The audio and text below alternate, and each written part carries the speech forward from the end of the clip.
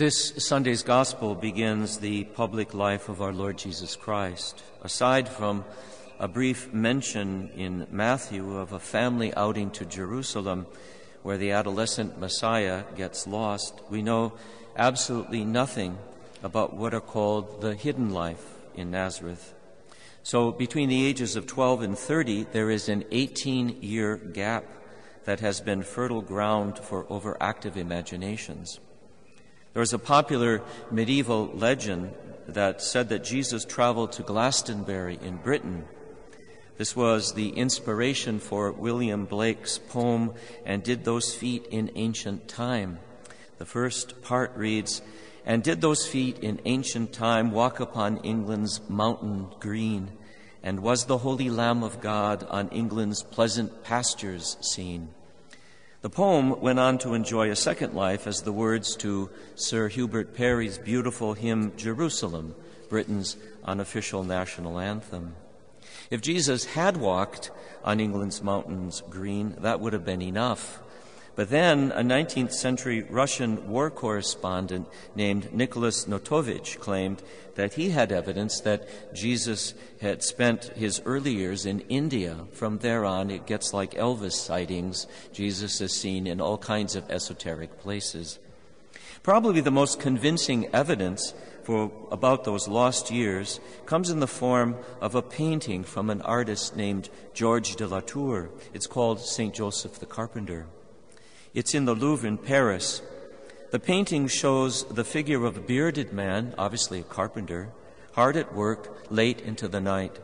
Next to him, a young boy holds a candle so the elderly man can see. This is obviously no ordinary child. That's clear from the fact that the tool St. Joseph works with is in the shape of a cross.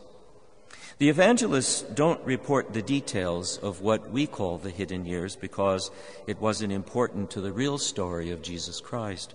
That story, the real story, begins today when John the Baptist points out the Lord Jesus and calls him the Lamb of God.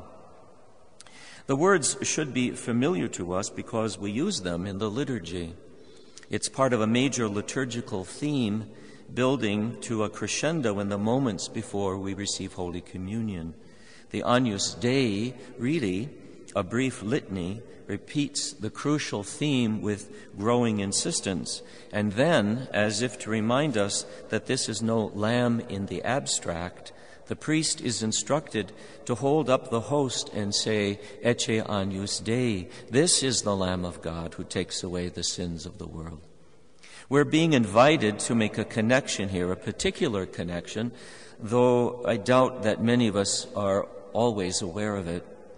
To a Jewish audience, the phrase Lamb of God would have made people's ears perk up. Something significant was being said about this Galilean carpenter.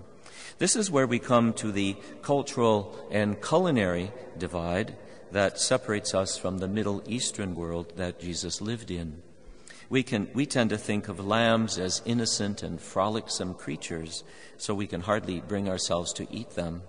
And that's why they seldom appear as an item on our dinner plates. I once found some affordable lamb chops in a grocery store in the neighborhood. When the woman at the checkout counter saw them, she recognized them as anything but lamb. "Oh my goodness," she said to me, "are those tiny sirloin steaks?" I said, "Yes, they come from miniature cattle the size of a chihuahua." "Really?" she said, "I didn't think they could get them that small." Lamb is a popular dish in the Middle East, but lamb also had a deeper theological and cultic significance. To grasp this, you have to go to the book of Revelation, where John looks deep into the heart of eternity and sees a lamb on a throne, a lamb that has been slain and from whose wounds radiate the energy that sustains the entire cosmos. Armed with this image, you have to jump back to Exodus and read about the Paschal Lamb whose blood was marked the houses that the angel of death passed over. And while you're at it, you can stop briefly at Isaiah 57. where it describes the suffering servant as a lamb led to the slaughter. These texts were crucial in the Church's reflection about the meaning of Christ's passion and death.